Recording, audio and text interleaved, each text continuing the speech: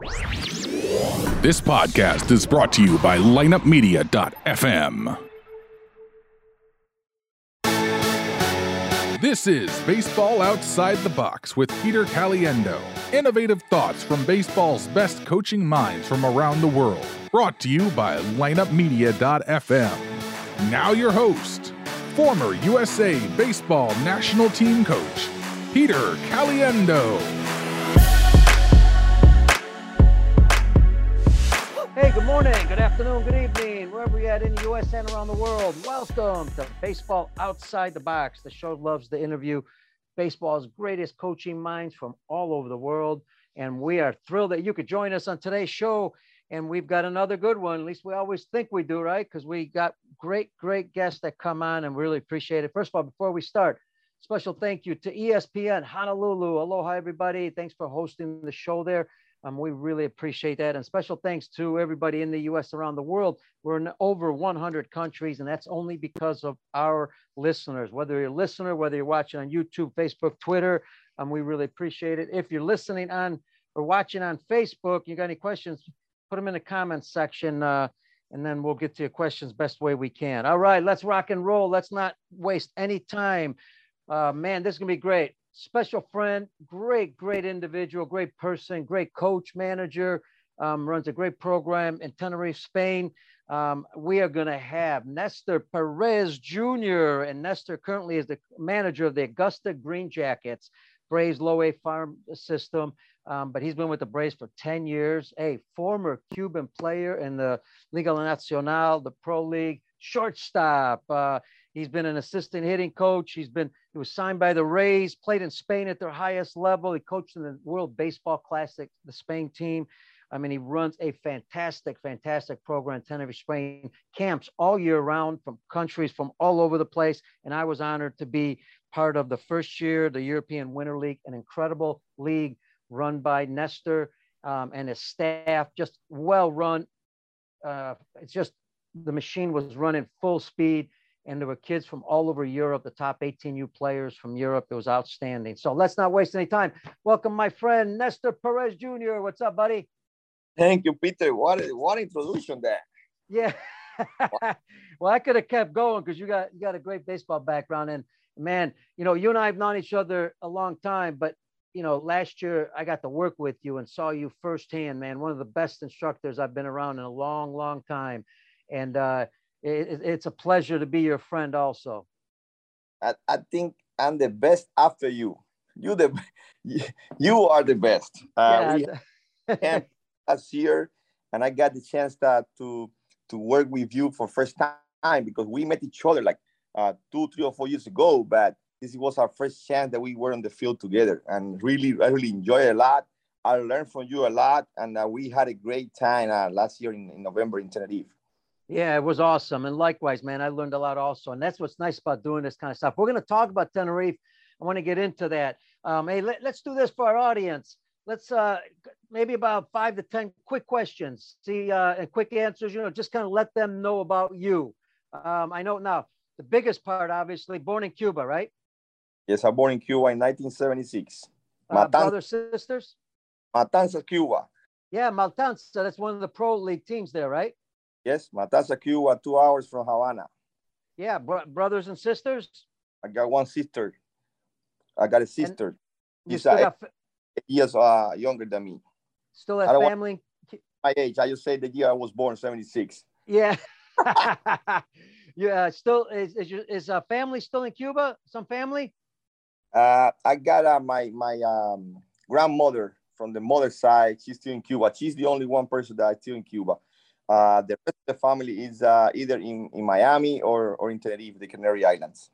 Great. And you went to school there, went to high school there, right? Yes, I went Cuba to school. I left Cuba when I was 20 years old. So I went to school in Cuba to the 12th grade. They call it the 12th. Favorite Cuban player? Favorite Cuban player, I would say. There's so many good ones. No, they had too many. But I would go like a shortstop, Germán Mesa. I would go with Germán Mesa. Yeah, and you were a former shortstop. You played in the Liga Nacional. We're going to talk about that. Yeah, that's why I picked him, because they there were too many good ones. Omar Linares, I like Omar Linares a lot. I like Lázaro Valle a lot. I enjoy watching him pitching a lot in Cuba. But I would go with Germán Mesa. Something you learned in Cuba as a player, maybe from another coach, that you use a lot in the U.S. Something, anything. The number one thing I learned in Cuba was discipline. That's why it got me where I am today. Be disciplined with everything you do. Be disciplined. Be respectful and disciplined. Those two, they're going to take you anywhere. You know what? And that's one thing I failed to mention in the introduction, folks. The thing I noticed about Nestor, and I'll say this, one of the most organized and attention to detail people that I've been around. Now I worked with LaRusso for about a week in the World Baseball Classic, and he's very attention to detail. Man, you're right there with him. You think of every little detail. Where did you get that from? I got that from Dave Tremblay. Dave Tremblay, he was a field coordinator here for 3 years when I was working in Rome, when I was working in Downville, Virginia. He's the one that always talked to me about little details, little things. And he's the guy that he can see everything. And anything that happens on the field, he can see it. He can see it. So I always want to be like him, see everything that happens in the field, things that nobody can see. That's what you just call little detail, little things. And we always say little things are going to help you to get to big things to happen, you know. So I learned that one from Dave Tremblay. Dave Tremblay was he was a coach, and he managed in the big leagues for 1 year for the Baltimore Orioles, and he was a person that he helped me out a lot during my first career on professional baseball. You know what? Let's do this because I think it's just very interesting. Here we are. You come over to the U.S. You get over to the U.S. Talk about that experience, what that was like. You had to make a decision to come to the U.S. How did that occur, and how did it happen? Since I was a kid, my dad was a Cuban national baseball team coach, and he was the person that he was my coach always in my career in Cuba. He always wanted me to play in the big leagues. He always even if we were in Cuba, he was like, I want you to play in the big leagues one day. I want you to play in the big leagues one day. So we always want to get out of the country to see if we can have a chance for me to make it to the big leagues. So we moved in 1997. We moved to the Canary Islands, to Tenerife. And from there, the next year, 1998, I found myself in the United States playing my first season with the Tampa Bay Racing rookie ball. It was a big change. You know, baseball in Cuba at the time, we use aluminum bat. Professional baseball, organized professional baseball in the United States is different than baseball in Cuba. It took me a couple of years to really understand the philosophy of baseball professional. So it was a big change for me. Probably that was one of the reasons that I never made it to the big leagues, because it was a big change for the young Cuban shortstop, not having ever been in this country, do not get to know the culture here, the language, a lot of things, a lot of new things for me came so quick in my life. And I think I don't want to say I waste, because I think I never waste time in my life, but I would say I waste 2 years of my career on my development, trying to figure it out and try to understand baseball in the United States. Interesting. Nestor, you mentioned a bunch of things that were tough. You had to make adjustments. Were those the hardest things, or was there other things that were just, when you first came over, it was really hard to adjust to, whether it be life or baseball? Those were the most important things that happened to me. The language, I couldn't express myself the way I want to. I couldn't understand what my coaches want me to understand. And the other one, it was in baseball. Baseball in Cuba, we play a little different, a lot different than in professional baseball. It's a good baseball because, Cuba, we got good baseball. For that time, in 1997, we used to win everything. Any international tournament, Cuban national team used to win the Olympics, World Cup, Pan American Games. we got good baseball in Cuba, but it was way different than professional baseball. I'm going to give you an example. I got here my first year. I got running at second base, and my coach asked me to, hey, you got to move the runner. You got to move the runner. You got to hit a ground ball to second base. I say, what? Hit a ground ball to second base? I don't waste the bat. No, so I hit a ground ball to second base. I'm going to go 0 for 1. You know, I'm going to drive this run to the plate. So by that time in Cuba, nobody talked to me about moving the runner. You know, I was either asked by the manager to sack bunt, you know, sack bunt, put a sack bunt and move the runner by sack bunt. So that doesn't count on your hitting average, you know. But I got this manager asking me to move the runner, hit a ground ball to second base, and he asked me to be an out. So I never understand that. So I was pulling the ball all the time, trying to get my single. So I got it.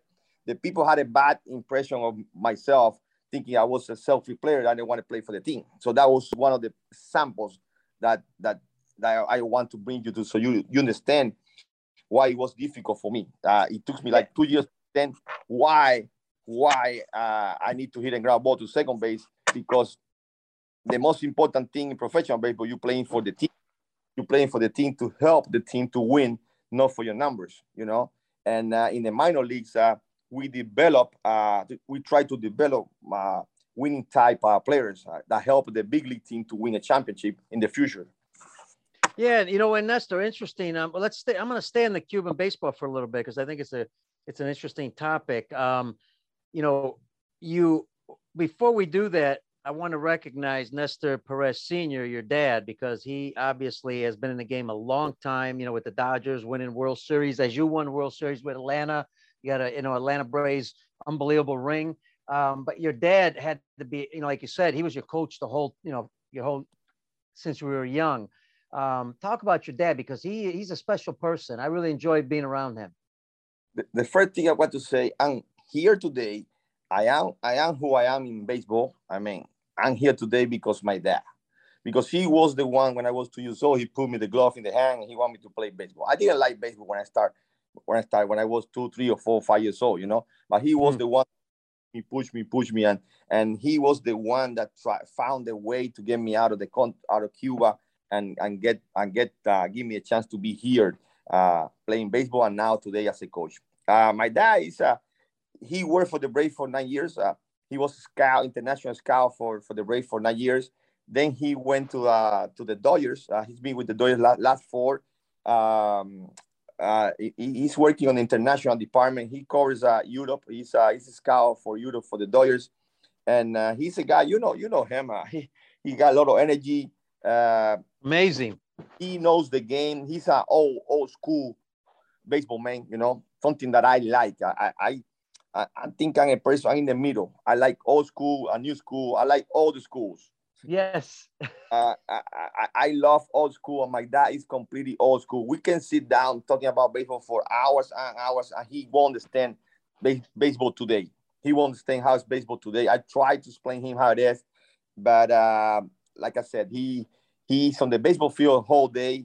He get up in the morning. He walks to the baseball field. He still take ground balls. He hit bat in practice. He's 70 years old, and he still feel like a kid. He think he's a kid. But his life is baseball, and he's gonna be in the baseball field till his last day in this life. Absolutely, matter of fact, and he's also in great shape too. He keeps himself in super shape. You know, what about you? Still lean on him? You guys talk like when you're managing games? You know, after a game or after maybe a week later, do you talk about some of the things? You ask him questions of something you did with with your team? Most of the time, we got. Our conversations are in the off season, you know. I trying to help him out to get to know how it's baseball now today. So he's updated, you know. So he knows how it is over here now. Because the time different, we cannot talk too much, you know. It's 5 hours ahead now in the Canary Islands, and when we put here at 7 at 9, it's midnight over there. But when I need an advice from him, I call him and I asked him, what do you think, what you should do here? And he gave me the best help that he can give me, you know. Yeah, what a great person to lean on for advice. You know, we go back to Cuban baseball, you know it in your days growing up in Cuba. Why Why so many good Cuban players? I mean, and when they come to the U.S., Nestor, they're pretty much ready to play. You know, it's not like some Latin countries, you know, they're still young, they're still swinging at everything. But the Cuban players are a little bit more organized, a little bit more disciplined. Why there's so many Cuban players coming over that this good? Because in Cuba, we play organized baseball. We play organized baseball. It's different. Like in the Dominican, the kids that they grow up wanted to play baseball, but they go academies. They always they're only looking for signing professional, and they don't play too many organized baseball. In Cuba, we play a lot of organized baseball games. So that's why probably is the reason we are prepared. We are ready to play real baseball. We are ready to play under the lights with fans, and that's why you see a big difference between Cuban players and the rest of the Latin American players. Because in Cuba, we got baseball schools, and every town got a baseball school. Then you have the structure of baseball in Cuba. It was by that time. I don't know today because I know everything changed now. But at that time, the structure of baseball in Cuba, or not only baseball, in sports, it was very, very organized. Everything starts from your town. Then you go to play in the for the big city team. Then if you are good, then you play for the national team. So our dream, every Cuban player dream, it was to play for the national baseball team, to represent Cuba. So that was our main goal when we start playing baseball. Nobody was talking about playing the United States, win the World Series, or being in Cooperstown. Everything was about make it to the national team and represent Cuba and win the Olympic Games for the World Cup. So I would say we were different because we were more organized. The structure is better organized. Yeah, it makes sense. And, here's what's interesting. Explain this. All right, here we go. Liga Nacional, their top league there. I know you played, in the past. It's been a while since you've been there. But what's interesting, only national team players were traveling around the world to compete, right? And they were winning everything. Then players started to come over to the U.S. I think they could have a very good World Baseball Classic team if they're able to get everybody together. But what's interesting is a lot of Cuban players have played in the Liga Nacional, and then they come to the U.S. and they can compete, but they haven't competed at that level. Talk to our audience. What's the league like that when you played in it? I know it could have changed. A lot of players have left, but what's the league right? When you played in it, what kind of level was it? How good was it? I would say it was like AAA level. I would say the Cuba National League at that time. I'd say, yes. I don't know. Right. And it was like a AAA. It was a AAA league level. That's why all these players that came, I will give you names, Ray Ordóñez, Rolando Arrojo, El Duque Hernandez, Livan Hernandez. Those players, they were top in the league. So if you are top in the AAA league, you are ready to play in the big leagues. So if I had to say which level it was, I would say it was AAA. It was AAA guys that if you were in Cuba and you play for the national league, for the national team, that means that you were the best of the best. And if you are in the United States and you are the best of the best in AAA, that means that you're ready to play in the big leagues. So that's why all these players, when they came here, they were successful and they were ready to play in the big leagues. Nestor, what about the coaches you had? I know your dad coached, but I'm sure you had other coaches. What's a typical Cuban coach like, as far as coaching style, with kids or even with older players? Explain the coaches there. The first, it was discipline. It was discipline. You got to be on time every day. You got to respect your teammates. You got to respect your coaches. And that was the first one. We were teach to play disciplined baseball. That was the main one. And Cuban coaches, they are very smart, because in Cuba to coach baseball you need to have a degree. You got to go to you have to go to be like a sports Sports teacher. Yeah. A sport teacher, sport degree. Yeah. And all these coaches, they were prepared. They were smart. Most of the players, most of the coaches, they play baseball in the top league. And the other thing that you can see, Cuban coaches, they have a lot of energy. Mm-hmm. Oh, a lot of energy. They bring a lot of energy, a lot of good energy to the field. And when you have a coach that is smart and brings you good energy, play the game, and I think that's it. That's the guy. That person got a chance to be a good coach. So what were they like? What were they like when you failed? How did they deal with that situation? You know, when a player fails, they were tough too. They were tough. Now here in the United States, you got to meet more like like you. But in Cuba, psychologist. It was like we're straight to you. Hey, you did this wrong. Blah blah blah blah blah blah. Don't do it again. So they were, when you fail, you better do not fail, because they were strong. They were strong coaches, very strong coaches, strong boys. And in those days, emphasize weightlifting, training, athletic work. Yes, there was a lot of weightlifting, a lot of running, a lot of sprints. It was very physical. It was more difficult, more physical by that time than now.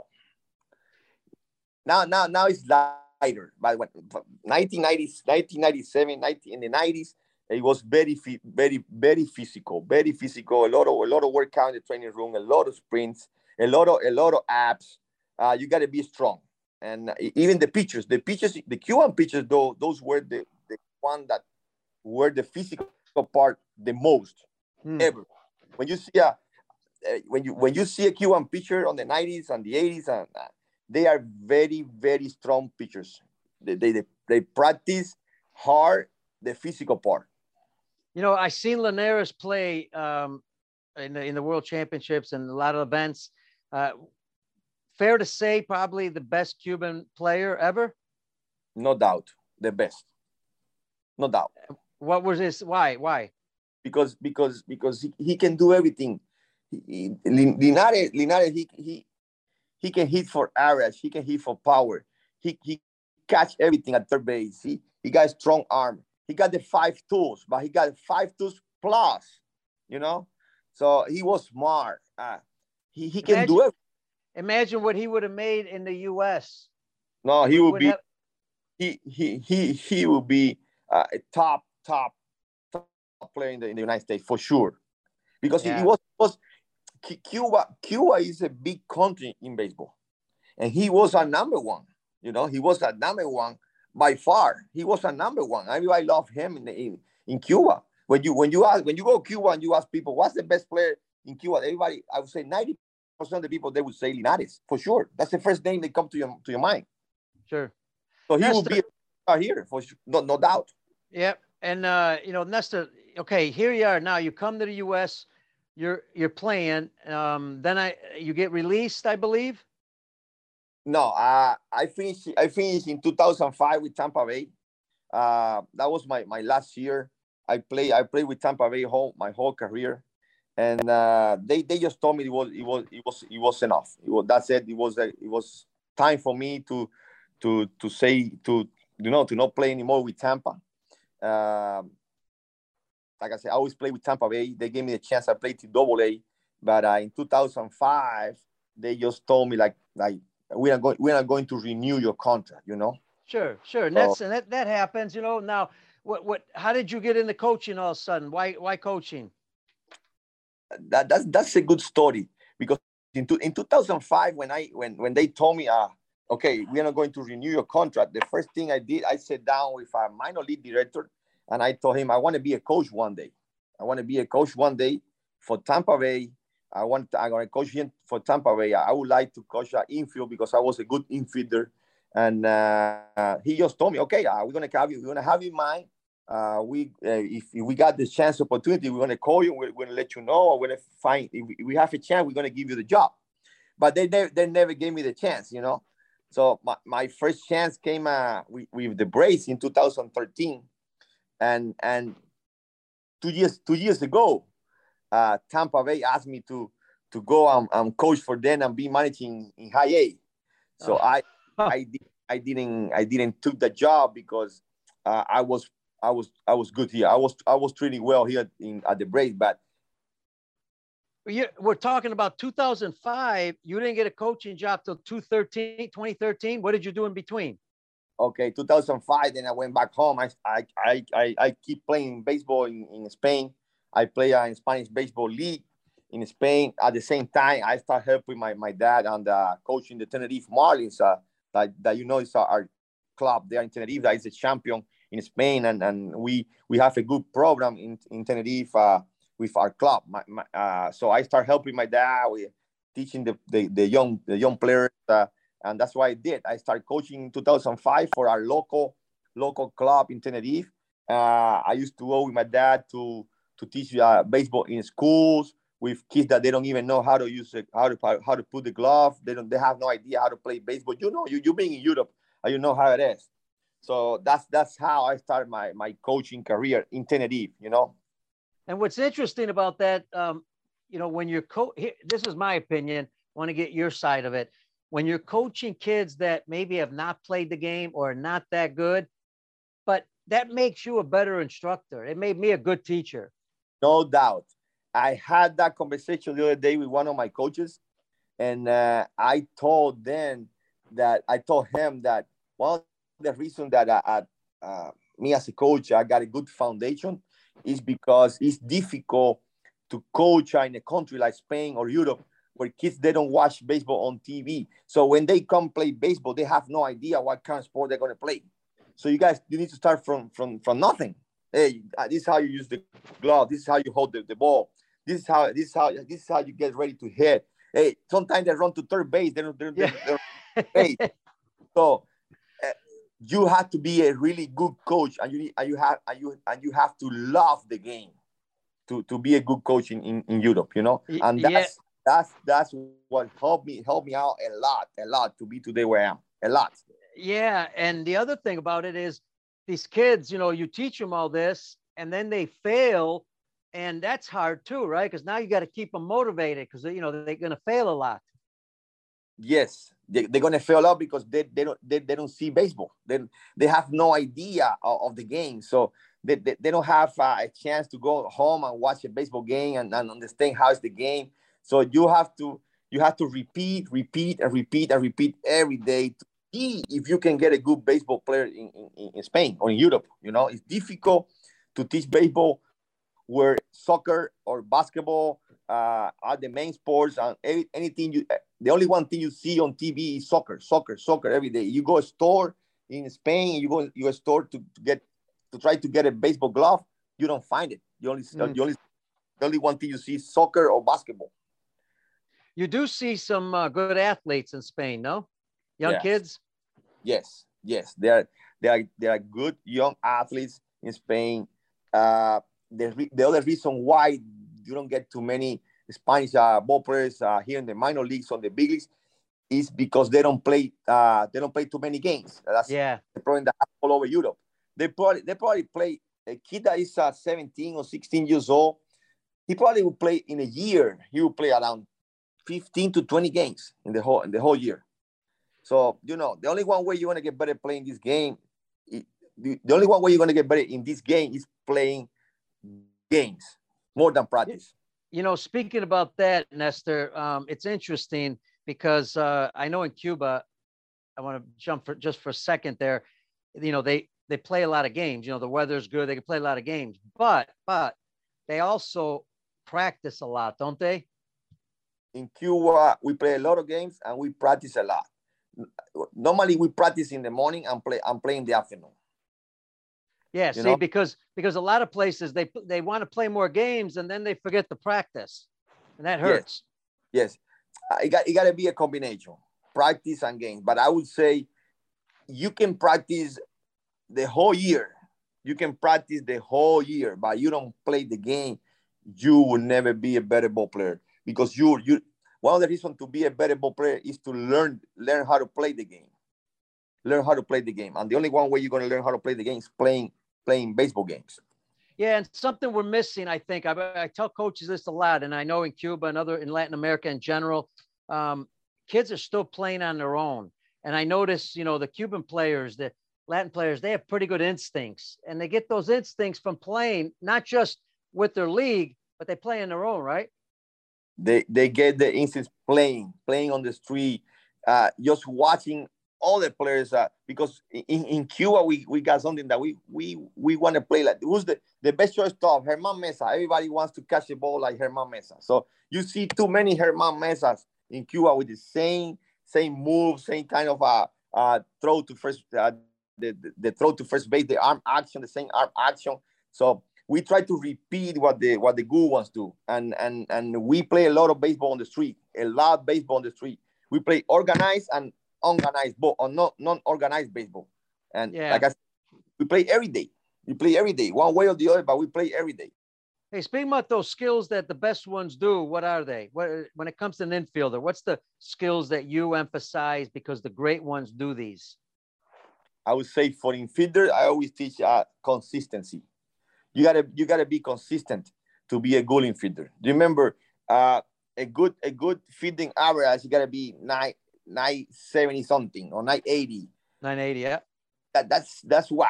That's one error every 100, 1,000 opportunities. You know what I mean? So to be a good shortstop, to be a good third baseman, be a good second baseman, you gotta be consistent. You can make mistakes. You can make mistakes. You want to be a good infielder. You gotta catch everything. You gotta throw in the chest, and that's the first thing I teach to my infielders is to be consistent. You gotta be consistent to be a good infielder. That's the number one. And the other one, you gotta stay concentrate for 9 innings every pitch, because you don't know when the ball is coming to you. Sometimes I remember playing games at shortstop that I didn't get a ground ball. I didn't get a ground ball for 8 innings. Then I got that ground ball in the 9th inning.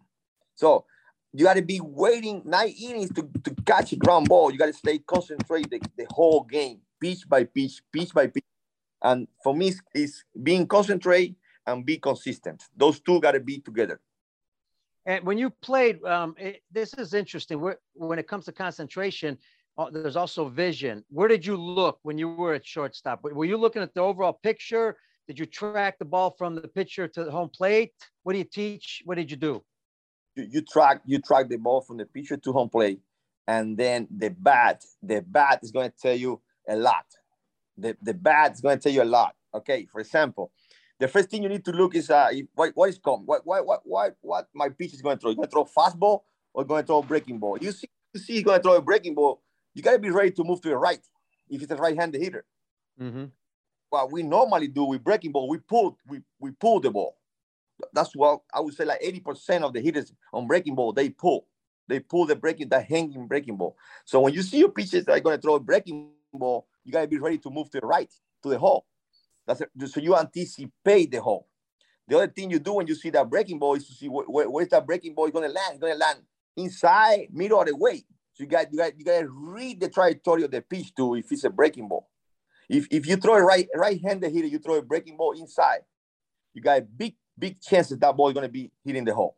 Now you throw that breaking ball low and away, that probably he's going to swing and a miss, and if you're going to put in play, going to be put in play up the middle or to second base side. So that's the kind of things that I'm telling you that you have to stay in the game for 9 innings, watching every pitch. Now you got on the mound a guy that throws 98, 97. He throw a fastball inside. Where do you think that ball's going to go? It's going to go the other way. Yeah. Not too many people can pull a 90, 98, 97 fastball. You know? So you need to know your pitcher. You need to know what's he going to throw, because you can see a sign from shortstop, from catcher. What's he going to throw? And the hitter's hands. What is he doing what is he doing today? This guy, he pulls, he's a good pull hitter. He likes to hit the other way. Then you see the bat. The bat is going to tell you what the ball is going to. If it's on time, it's not on time. If the bat is on time, the ball is going to go to the pull side. If you're right-handed hitter, the bat of the hitter is on time. Okay, that ball is going to go to his pull side. If the bat is not on time, it's going to go the other way. So as a shortstop, you got to be able to read the bat of the hitter, no doubt. How do you train yourself to do that? Okay, the best drill for this is during batting practice. During batting practice, you gotta go there. For example, you hit in group 2. You hit today. You're gonna hit today in group 2 batting practice. Group 1, you go out there, you go shortstop, and every pitch during batting practice, you move. You read the bat of the hitter during batting practice. So it's the best exercise for reading the bat for an infielder is reading the bat during batting practice. Play live during batting practice, more than taking round balls. The same for the outfielders. The best deal for outfielders is play live during batting practice, because you can grab a phone ball, you can bring a machine. Never is going to be the same. Never is going to be the same that the connection from home plate with the hitter. You know, Nestor, what you're saying is, in a real game, you should be seeing on every pitch, every player on the field, except the catcher and a pitcher, there should be some kind of movement of anticipation. You shouldn't react. You react every pitch. If it's a foul ball, if it's a swing and a miss, even if the guy is taking a pitch, you should be moving. You should be moving, okay, anticipating to one side or the other. All right, another part of the game that is not controversial, but maybe trained differently in different places. Talk about a little bit about the hands. You know, a lot of times you say, come in, feel the ball, you know, by bringing your hands in. Some people go out. Explain a little bit of that. Okay, this is another one I learned from somebody. Omar Vizquel, okay? I never had the chance to get to know Omar Vizquel, but I know people that know him, okay? He always said, and for me, it's completely right. You are going to be a good shortstop or good infielder if you catch the good hop. Okay? If you always catch the good hop, you try to catch the good hop. It's difficult to miss the good hop. Okay, the good hop, that hop that comes to you like easy hop, is difficult to miss. So that's why we say that good infielders, they catch the ball with their feet. Okay, you have to get to the ball in a proper fielding position, and then you have to be able to read the bounce of the ball to get you to the ball in a position where you can catch the good hop. Okay, if you are going to be always catching in between hops, you're going to be in trouble. So you always want to look for the good hop. You got to go and get it, you go and get it. You got to drop step back, and you got to catch that hop. Okay? So in order for me to say good hands, I never talk to my infielders about good hands. I talk about good feet. You got a good feet, you're gonna have a good hands. Because if you get the ball in a proper fitting position, then your hands. Because for you to catch the ball, first you need to get to the ball. You need to get to the ball first to catch the ball. So how you get to the ball, that's the most important part. Reading the ball and how you get to the ball. You get to the ball in a proper fitting position, you have chances to be successful. So everybody always talk about good hands, good hands, good hands. If you play in the infield, if you play infield, you need to have some kind of good hands, you know, because you wouldn't be playing there. You wouldn't be playing shortstop or second base. You don't got those good hands that everybody talks about. Mm-hmm. Now you got those hands. How are you gonna get better? Okay, you get better now working on your footwork, reading the ball off the bat, being moving when the ball gets to the plate. Okay, and read the bounce of the ball. Try to get that good hop. That's one of the toughest ones. And I know we're on video on YouTube and social media, but we're on audio on the Baseball Outside the Box and ESPN Honolulu.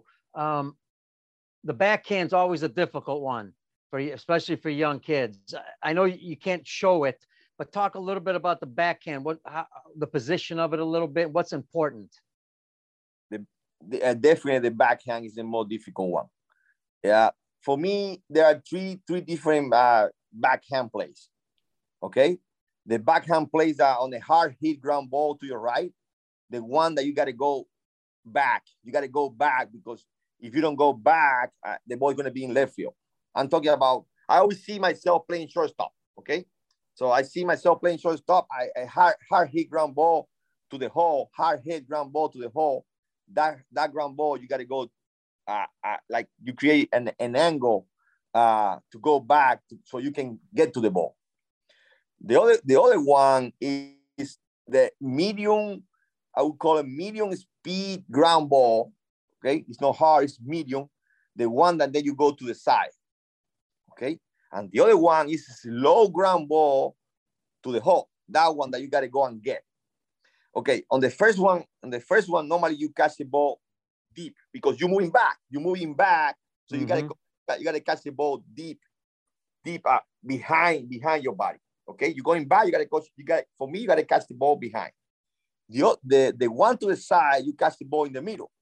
You catch the ball in the middle, and the other one, because you're going forward, you gotta catch the ball a little bit at the front, right next to the front foot. So people talk about, okay, catch the ball, moving your hand back, catch the ball, going forward. The ground ball is going to dictate how you catch the ball. If it's a hard hit ground ball, you got to go back. If you're going and get the ball, okay, you got to go forward. So depends of the speed of the ground ball, that's how you're going to move your glove, either back or forward. But always keep the ball inside your legs. Okay, never outside your body. If you're going back, keep it inside your right foot, your right leg. If you're going forward, keep it inside your front leg. Great stuff. It's difficult to explain because I think if you can show, it's better. Yeah. No, but I understand. I understand it without watching. I think that's great stuff. The other part of all this, you see shortstops, middle infielders, or even third basemen, they throw from different angles depending on, where they get the ball. What's your opinion? How early should you start teaching that to kids? I love it because to be a good infielder, you got to be able to throw from different angles. You got to be able to throw from different angles. If it's a deep ground ball in the 6th hole or down the line at third base, you got to go over. You got to go over because that's the strongest throw that you can get, But what about when you're going forward now and the ball is rolling and no bouncing? So you catch the ball down there. Now you're going to come up. You got to throw the ball from down there. What about a second baseman turning double plays? Mm-hmm. You're going to catch the ball here. Now you're going to go up. Now you got to throw the ball 3/4 or from the side. Depends where you got the feet from shortstop to third baseman. So I would always love my infielders to throw from be able to throw from different angles. Okay, minimum you got to be over the top and 3/4. With those two, you good. Over the top and 3/4. Now you can throw from the side or from down. Below it would be even better. Normally all the Cuban shortstop they throw from everywhere. Yes. And normally the good Latin shortstop they are able to throw from everywhere. Because that's what we see on TV from all the good shortstops, and we want to do the same. Just like I told you before, we want to repeat what we see on TV from the good shortstops in Latin America. So safe to say, you start with young kids, make sure they throw properly first a little bit, right? Make sure they know how to throw correct. And then once they've got that, start throwing from different angles. Can you do that in warm-ups also? I had this conversation 2 days ago with my second baseman. And I had this conversation 2 days ago with one of our catchers, okay? The best drill for throwing and learn how to throw accurate is throwing program. And it's something that we normally in baseball do every day. But sometimes we don't just give the throwing program the importance of the throwing program. You have to go and have your throwing program with a purpose. Okay, today I'm going to throw to 120 feet. I'm going to try to hit the chest of the guy the most I can. Okay, so now at the end, I'm going to start throwing from the side, like maybe I'm turning a double play from second base or from, So the throwing program is the best drill, okay, to learn how to throw and to throw properly and to throw from different angles. Now, I heard some people say that throwing from the side might hurt your elbow and because throwing from different angles that you might get hurt. I understand that, okay? But I never heard good shortstop, Latin American shortstop, they got hurt because they throw from here, from there, from there, from there, you know? Yep. Now, if you are 20 years old, 22, and you all your life been throwing over the top, forget it. You had a chance. Don't try it. You're going to get hurt. You know? Interesting. If you are younger and you can start throwing from different angles, you're going to be fine. Now, I would never ask if it is here, they're 20, 21, 22, hey, let's start throwing from the side. He might get hurt. He might get hurt because I don't know how many number of throws he been made his whole life. Now I'm going to change the physical part of his arm. He might get hurt. I'm not a doctor, but that's something I see can happen easy. Changing the angle of an infielder at that age, 20, 21, 22, I think it's a little bit late. Interesting. I love it. How about now? You become a coach in the minor league system, a hitting coach also you were, and then you get to be manager. Talk about that adjustment going from a coach to now manager. That's a big, big responsibility. 2016, my boss here, my minor league director came to me and asked me if I want to be a manager. The first thing that came to my mind was like, not the first thing. The first thing happened to me, I got nervous. I got afraid. Yeah. Because being a manager anywhere, but being a manager in minor leagues is a lot of responsibility. A lot of responsibility. Remember, the Braves, for example, okay?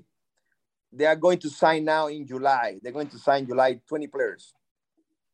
We are going to invest our money in a lot in 20 players, millions.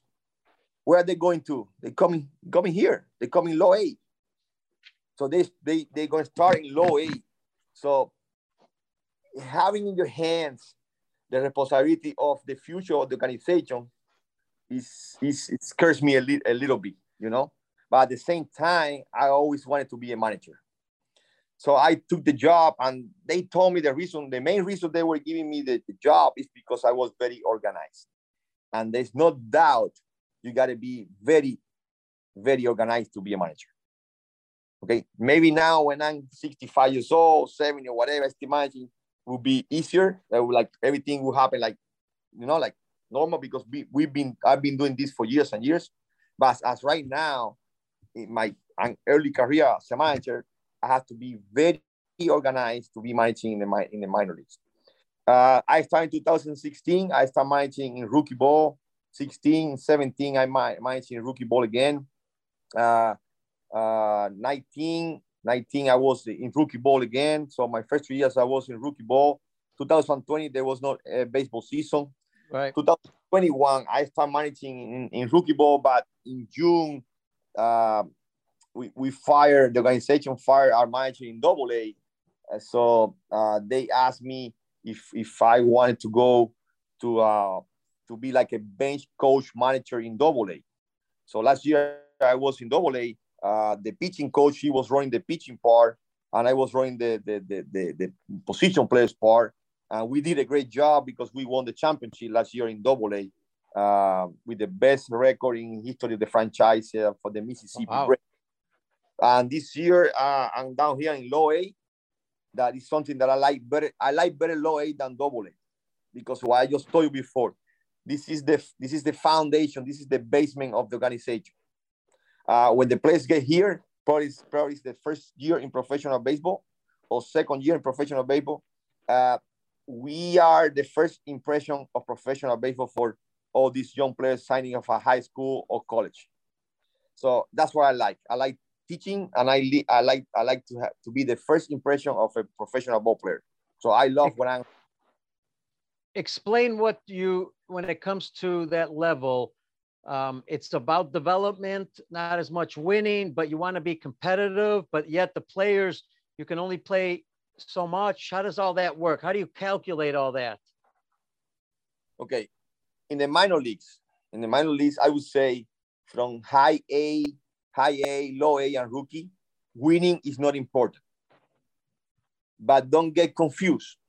Winning is not important, but development is the most important part. But okay, you will never be doing a good job development if you don't win a game. So that means you're not developing nobody. You're not developing if you're not winning. Right. So I would never be asked to win the championship in this level. Nobody's going to ask me, you got to be champion. We want you to win this year 100 games. No. I'm going to be asked to the group of players that I get here, make them better. Make sure they got better. Make sure when they are going to be ready next year to get to the next step. Make sure next year they're going to be able to play in high A. So that's our job as coaches, as a hitting coach, pitching coach, manager. Teach the player, okay, make them better to get to the next level. That's our main job. Now, if you do your job right and you guys are getting better and they are getting better every day and you work hard every day, you're going to win games. So normally that comes together. If you're not doing a good job developing players, they're not going to win games. So if you're not winning games, okay, that's not your job, but probably you're not doing a good job. Or the other thing can happen is you just don't have a good group of talents. That's another thing can happen too. When you don't have a good group of talent, it's difficult because even if you work every day, make them better, they don't have just much talent as the other teams or other organizations. Then now it would be difficult to win games, you know. But the first thing my minor league director tell me every year is, I don't care. Just talk to me like that. I don't care if you don't win a game. I don't care. Just make sure, okay, that get better. So that's how it is in the minor leagues. Now, AA, AAA, this is changing a little bit now because now it's time to play the game. These guys are pretty much ready to play in the big leagues. So now there's not much teaching. It's more like than trying to repeat and to be consistent to be in the big leagues. So now in AAA, I would say they have to win games, and in AA they have to win games because there's not much teaching on those levels. It's more like play every day, repeat, and be consistent. Show you can be consistent on hitting or pitching or fielding to play in the big leagues. So that's the difference between, I would say, AAA, AA, then high A, low A, and rookie ball. Yeah, that's interesting because, development is so important, but winning is part of development because it's a mental part too, right?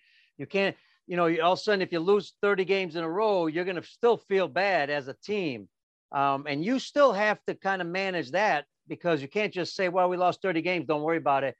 We don't have to win because instinctively players still want to win. There's no doubt. And it hurts. It hurts a lot when you lose a game in anywhere. Yeah. Yep. Here in the leagues, it hurts me and it hurts the players and it hurts the coaches when you lose a game. There are different ways to lose a game, Maybe you play well and just couldn't win that night, But losing hurts a lot. Losing, and you just said, and I agree with you 100%. Winning is part of the development because we want to develop winning type players, and we need to learn, we need to teach them how they need to do to win games. Because when you get to the big leagues, it's not about how many homers you hit or how good you do on pitching, It's about winning the World Series ring. That's what it is. It is about winning the World Series, no matter. So when it gets to the big leagues, the big league team only worry about winning.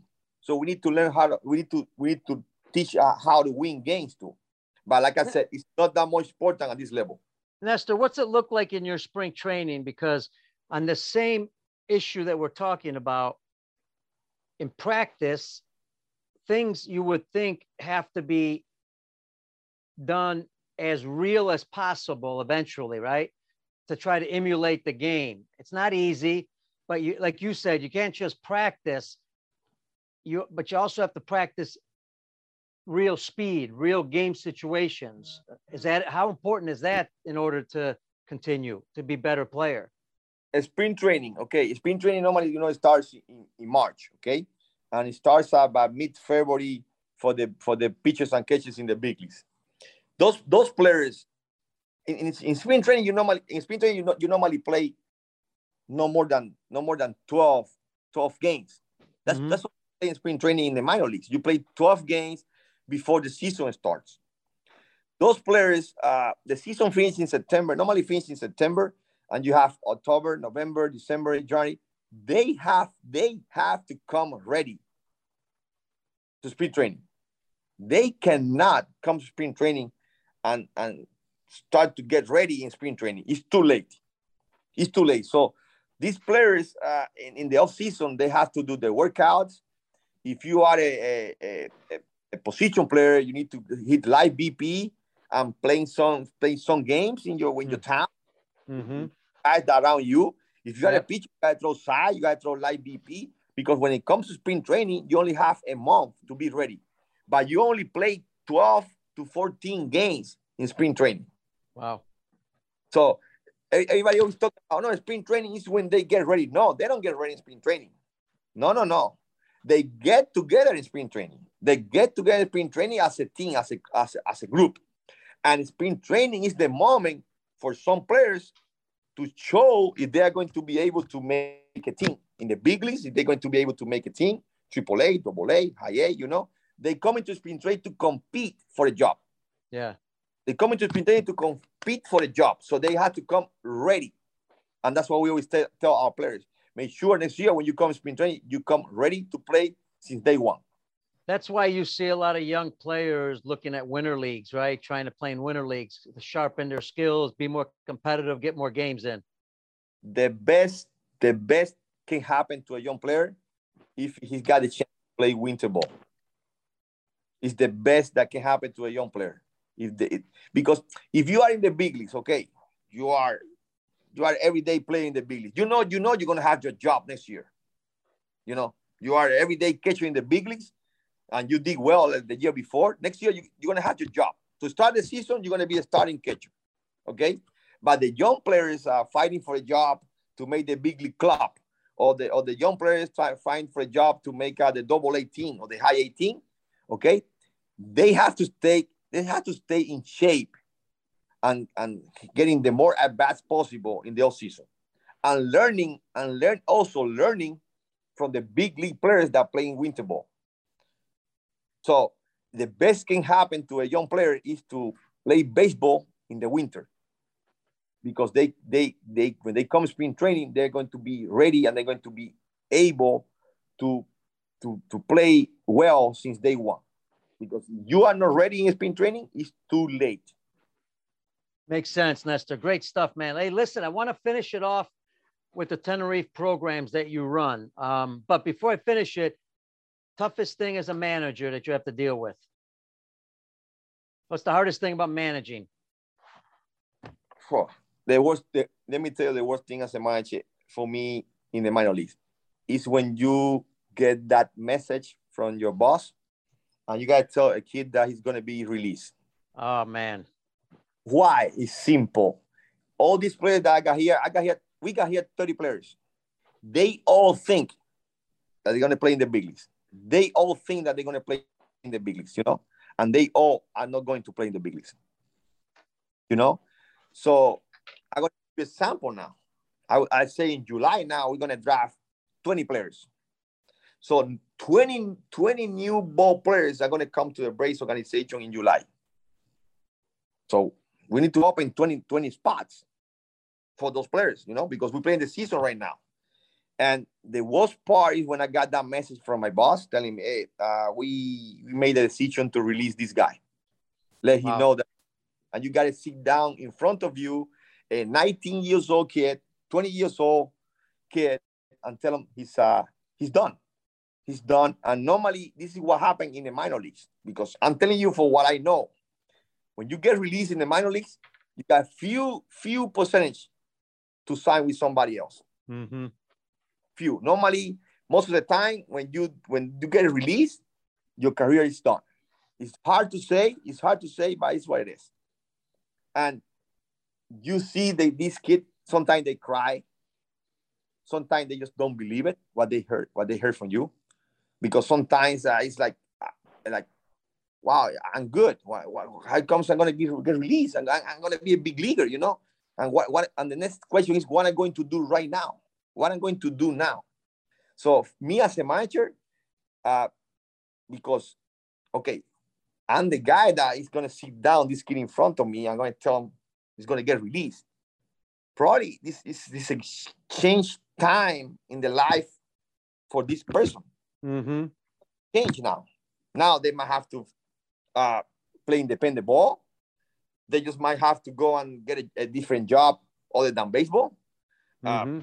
Got to go back home in the Dominican, in Cuba, no, in Cuba, no, in Dominica, in Puerto Rico, in Venezuela. Right. They don't have nothing to do. So this message is going to change their life forever. And that's the worst part. Because you know what? I will never forget when Tampa Bay told me that they are not going to renew my contract.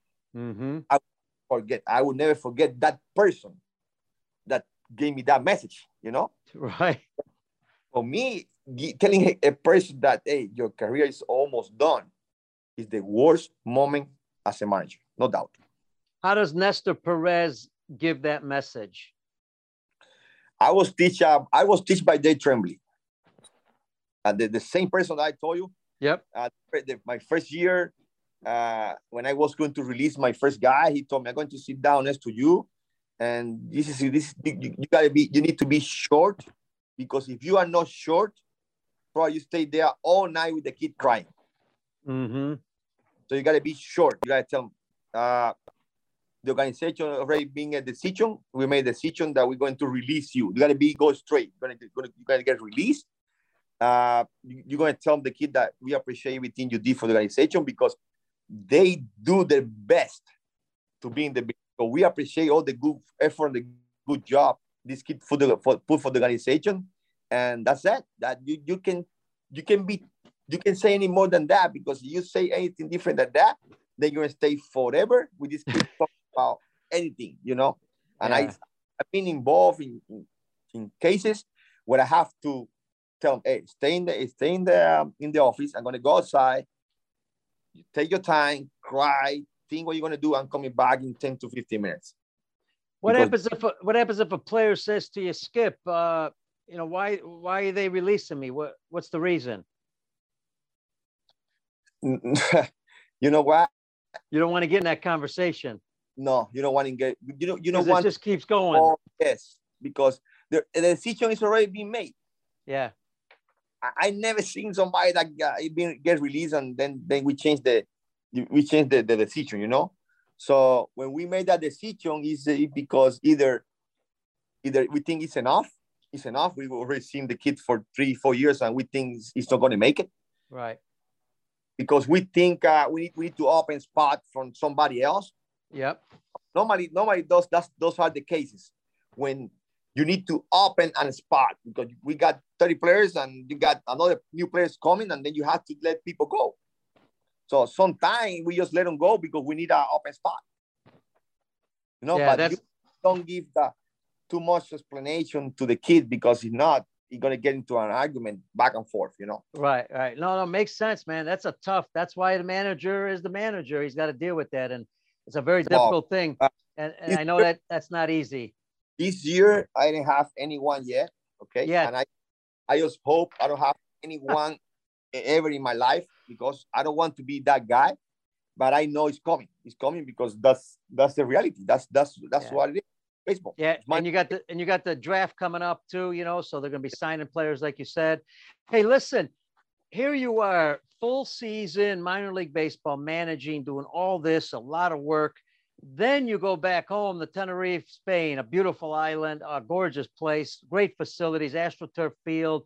Your office is there. You guys run the pro, league there, or your team from there also. And you do all these camps all year round. Explain the camps a little bit and what you do, how that all started. Like I said, everything started with my dad. 1994, he moved to Spain. 1997, I moved to Spain with him. How did you decide to do the camps, start camps? Okay, the main reason it was because in Tenerife, in the Canary Islands, we got good weather the whole year to play baseball. Yep. And it's the one place, the Canary Islands is the only one place in Europe where you can play baseball the whole year. Yep, that's big. people don't know, or people know, but in Europe, most of the countries, pretty much all the countries in Europe play baseball. Everybody in Cuba in Europe play baseball, but they don't have where to play baseball in the winter. It's impossible to play baseball in Europe in November, December, January, and February. Play baseball, not to practice. They practice indoor. They practice indoor, probably just like they do here in North of the United States, in New York or in Chicago. Mm-hmm. They practice indoor, but they cannot play baseball. And kids love playing baseball.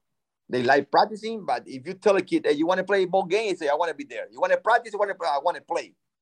So we said, this is a good chance for us to bring players from all over Europe and play baseball in the island, because we don't have anybody that can compete with the weather. We got the weather, and we are the only one place in Europe that you can play baseball now. So it was my dad. My dad, he got that idea. It was him. And I always thought it was a good idea, because we had the help and the support from the Spanish Baseball Federation.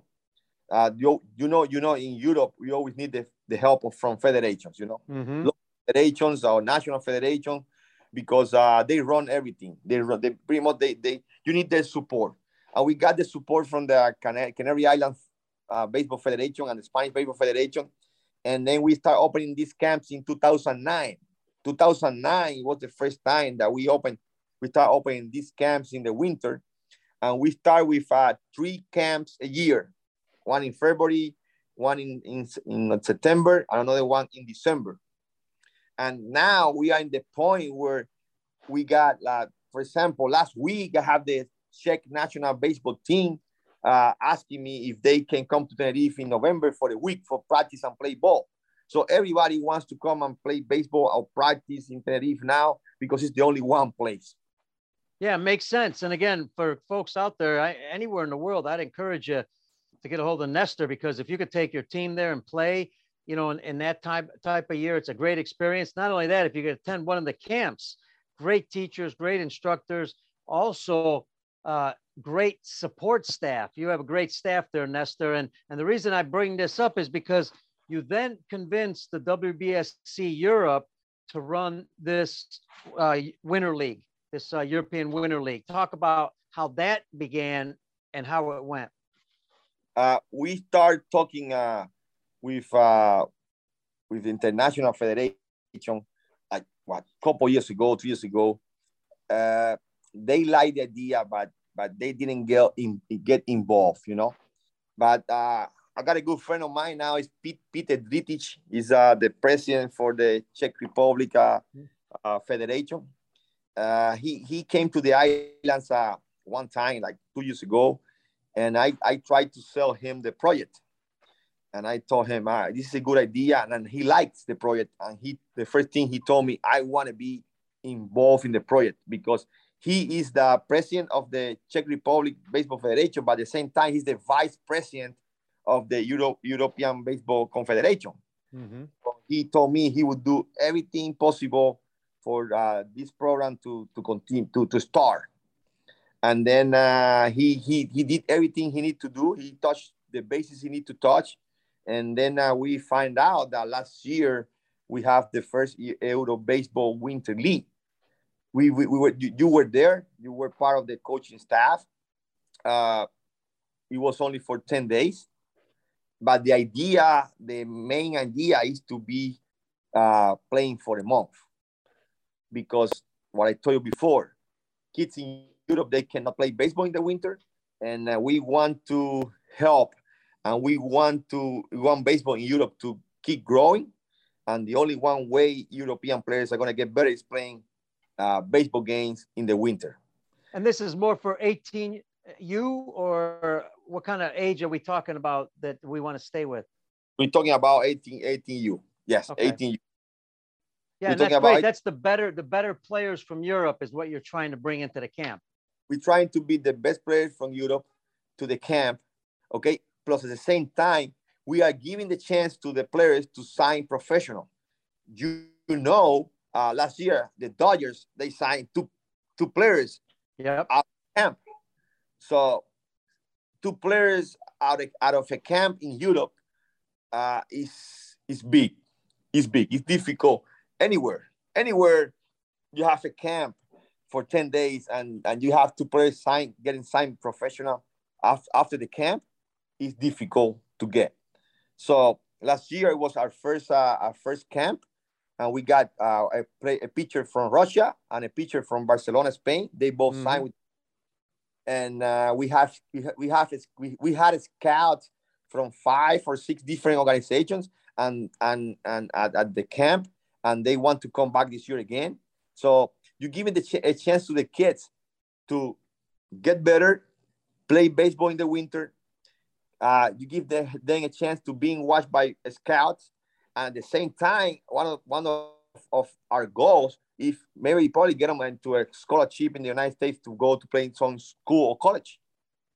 That's another one.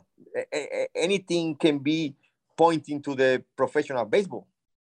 A lot of kids in Europe, there are a lot of kids in Europe that don't want to play professional. They want to go to school in the United States.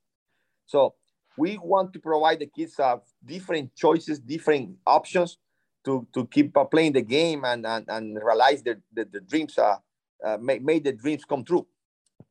Yeah, and folks, just so you know, this, a great program. Again, headed up by Nestor Perez Jr. Nestor Perez Sr. is there, his coaching staff. He's got great staff, medical people. So we're talking about education, medical work, classroom work, practices on the field, competition, because they play a tournament at the same time. We actually had a couple kids out of the camp. Nestor may not have known this, signed with colleges also. So that's already starting, Nestor. Already a couple guys have signed in universities in the U.S.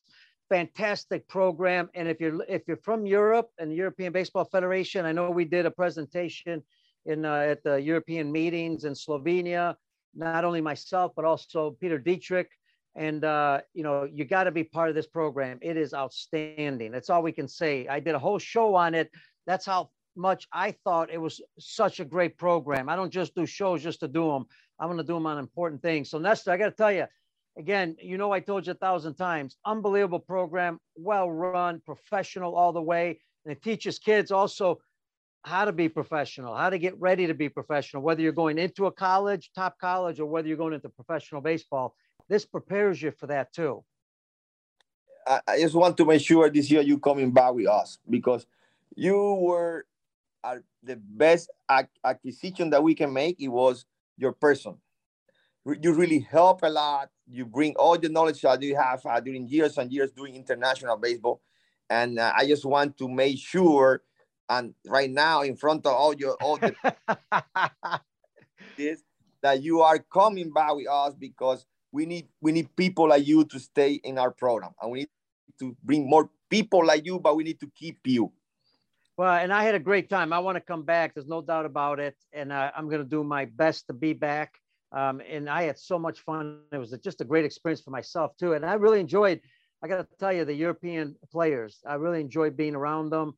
And they were all great kids. We had a lot of fun. So, hey, listen, thanks for everything you. Yeah. Yes. You didn't say it, but you are working today. I want to say, everybody, that you manage a team that the name was the Golden Stars. Yeah, that's right here, baby. And your team won the championship for the camp. So you were manager and coach, and that team, the Golden Stars, they were the champions of the first edition of the Euro Baseball Winter League. And I'm going to tell you this, the honest truth. The reason we won it was 2 reasons. One, we had a great coaching staff. Our pitching coach and our base coach. Not only that, the kids I had on the team, they gelled. Everybody talks about chemistry, right? They say, what's chemistry? To me, chemistry is when guys get along really well, and girls and guys, whoever's playing, they're friends, they get along, they help each other. That's what, they're not jealous of each other. That's when you got good chemistry. And we had that chemistry because I didn't think we had necessarily the best team. No, the best thing was the Red Bulls. Yeah. And you were supposed to finish 3rd, and you end up being the champion. Well, we got lucky. Well, I didn't get lucky. I had great players. Because I was the one that made the teams. And when you make the teams, you have an idea. So I say, probably the Golden Star, they might finish third. I'm going to give it to my friend Caliendo to see how guys, made the champion. So that's why a good coach is important. Thank you, Nestor, man. You're the best, man. Give my best to your dad. Hey, good luck the rest of the season. Hope to see you in November. I'm going to work my hardest to be there. Yeah, we need to start working on the camera soon because November is coming soon. November is this corner. Well, I'm your biggest supporter, man. I'll do anything for you. Love you. You're fantastic. And so as soon as you're ready, you let me know, and I'll do anything I can to help. I will let you know because, like I said, I want you to be back with us, and I want you to stay with us forever. All right, man. Folks, Nestor Perez Jr., outstanding. Thank you, my friend. Thank you. Thank you, Pete. All right, Nestor Perez, thank you. Thank you to Brian Crock, our producer with the Lineup Media Group, and thanks to everybody in the U.S. and around the world for joining us. Thank you, ESPN Honolulu. And folks, remember, stay safe, be healthy. God bless you. We'll see you on the next show. This has been Baseball Outside the Box with Peter Caliendo. Listen online at baseballoutsidethebox.com and subscribe on iTunes, Google Play, Stitcher, and all major podcast outlets. Join the conversation on Facebook and Twitter. Get all of our podcasts now at lineupmedia.fm.